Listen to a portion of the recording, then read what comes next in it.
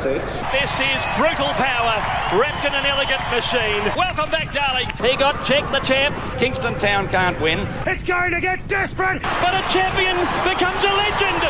From, the car's leaving the pool. Gate holders months ago. Here he comes. Boom, right over the top. But at the bush, it is 15 lengths clear. She'll have to pogo stick over the field to win from there. Strike Me Peaky, thread at the eye of the needle. Can he stay?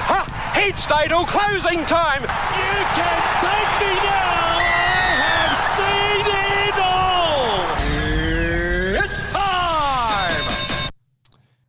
Hey guys, sorry, I forgot to hit record at the start of the podcast, so we'll pick it up where I hit record. Cheers. All the best on Saturday. The other one, Nordic, used to be up in Sydney with John O'Shea.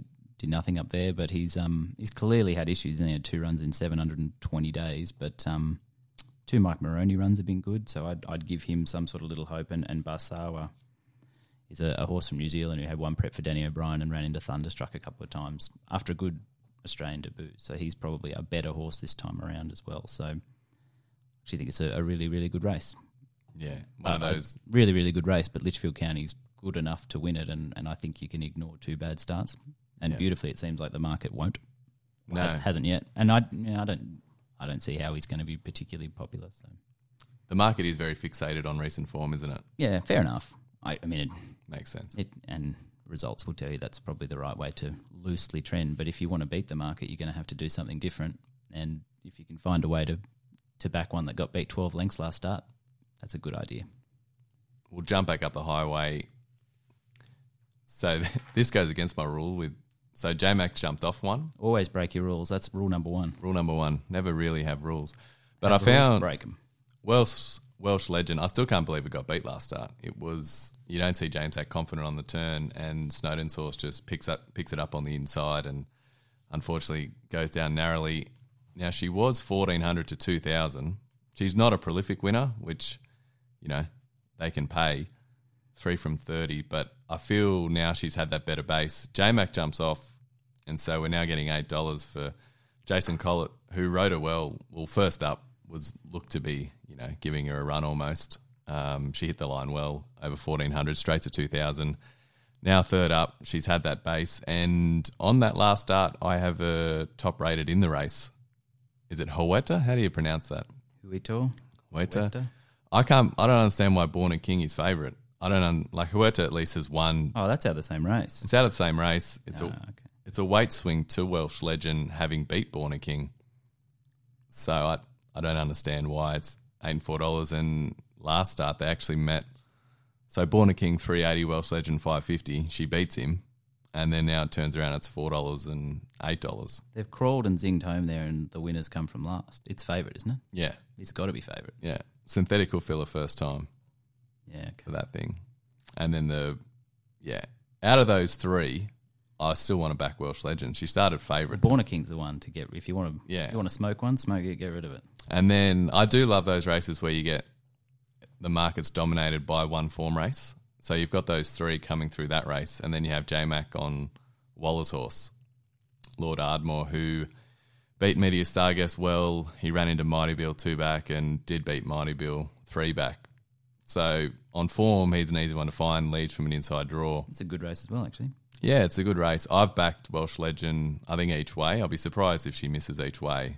From that draw, looks to get the 1-1 for Collett. So I think I'm happy to take on Huerta and Born a King. Collett out of plus the race. 2.3. Yeah. And again, we're getting a price because it's J-Mac off. So I thought Welsh legend each way, one of the better bets on the program, and then I'll probably just save on J-Mac's mount. Obviously trending the right way. Given your Waller jockey power rankings, have you got Wheelhouse anywhere? And we want to find non-winners. Here he is. Here he is. He's probably going better than it looks, isn't he? I think he probably is, yes. Now gets to 2,000 metres, 4th up, Bowman sticks. I know they weren't vintage editions of either race, but 4th, 5th, Randwick Rosehill Guineas off-season handicapping. You'd be disappointed if you can't win. It was probably where those races were destined to throw their winners, to be honest. I mean, Mwanga was a good, probably should have won both, and probably should have won the Rosehill Guineas more convincingly. So you can take him out. But the rest of the race, right, was this is where they were headed. But That's still, pretty it's got to be good form for here, right? Yeah. The interesting one, Got to be. Mubarak's top of the weights. He's loomed up in both runs and just peaked on it. I'm still not sure if he's going to be one run short on the weekend, but I think he's one you sort of want to... Oh, it's not even in the quaddie. I was going to say put it in your quaddie. But it's interesting. I reckon he's one run away. Do people still do early quaddies? I think he's probably one run away. I'd say next start, J-Mac gets on fourth up. He probably wins. So you sort of want him to run well, but not too well. But I think he's one, you can follow out a Saturday, and I expect you're going to get a collect from him this time in. How many of these does Waller train? All of them. This is why I bet in Melbourne. Well, this is why have that jockey hierarchy, because otherwise you go round and round in circles. It's just easier. It saves you a lot of time. Who's James riding? Okay, that's the stable elect. Who's Bowman riding? That seems to be second elect. And then you look down in the weights.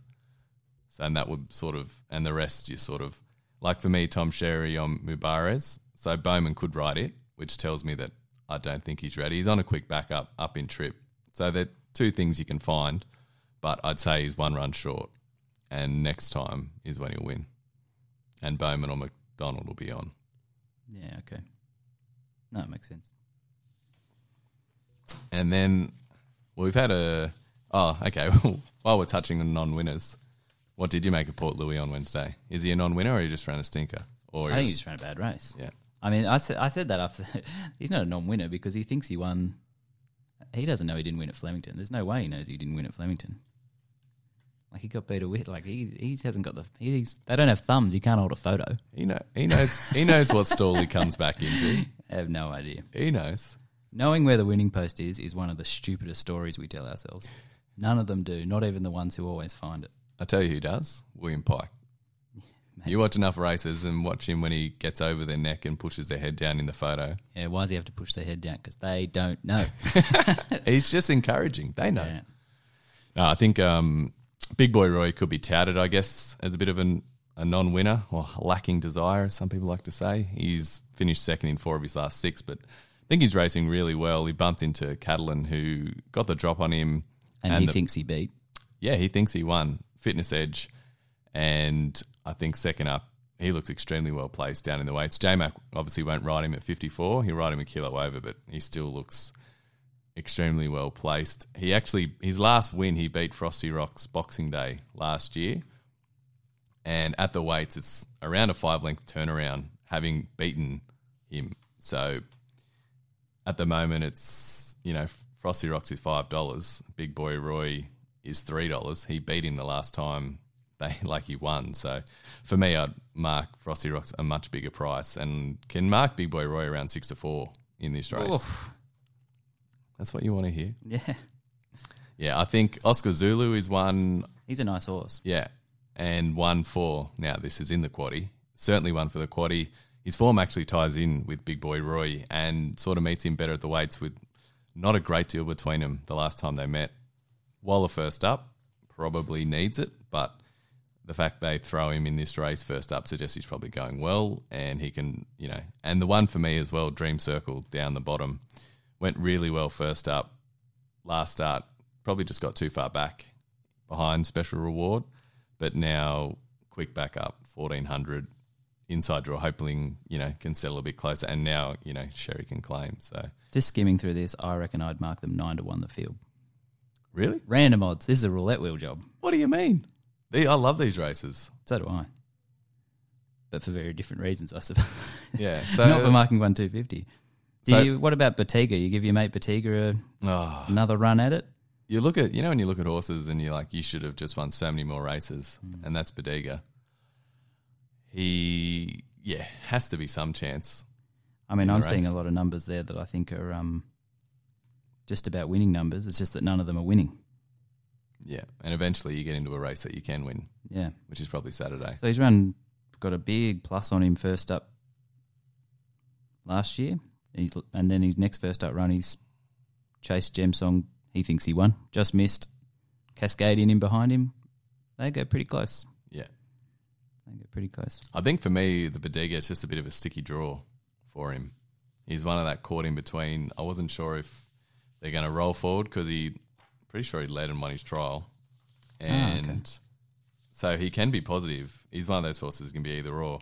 But with the speed on in the race, are they just going to concede and go back? And then if they are going to go back, he probably gives them too big a start and he's, next time. And really, he's $5. You're not... Oh, is he? Yeah. You're Okay, not actually... I thought I was being trendy. Sorry. Yeah, no, you're not actually getting much. Okay. Yeah, no, that seems... It seems a bit... I'm 9-1 bigger or no bet. Yeah, I don't think... We'll see. Look, so Frosty Rocks for me, if I'm that keen, I can't have him. Purple Sector report... Bowman on first up's interesting. He's apparently got his feet right, but I'd want to see it. Prime Candidate, no. Bodega, if they go back, no. The Lord Mayor, no. Oscar Zulu, yes. Big Boy Roy, Dream Circle.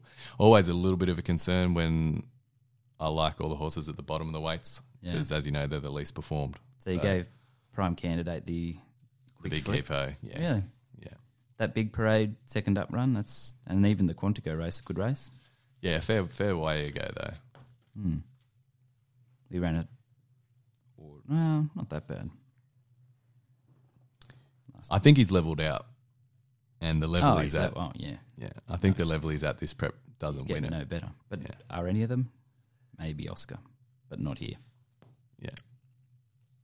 So you wanted, it'd be interesting to see. There's a few I reckon you can follow. Want to see Bodega come back and run well. It's just if they go back and concede, that'd be my concern for him.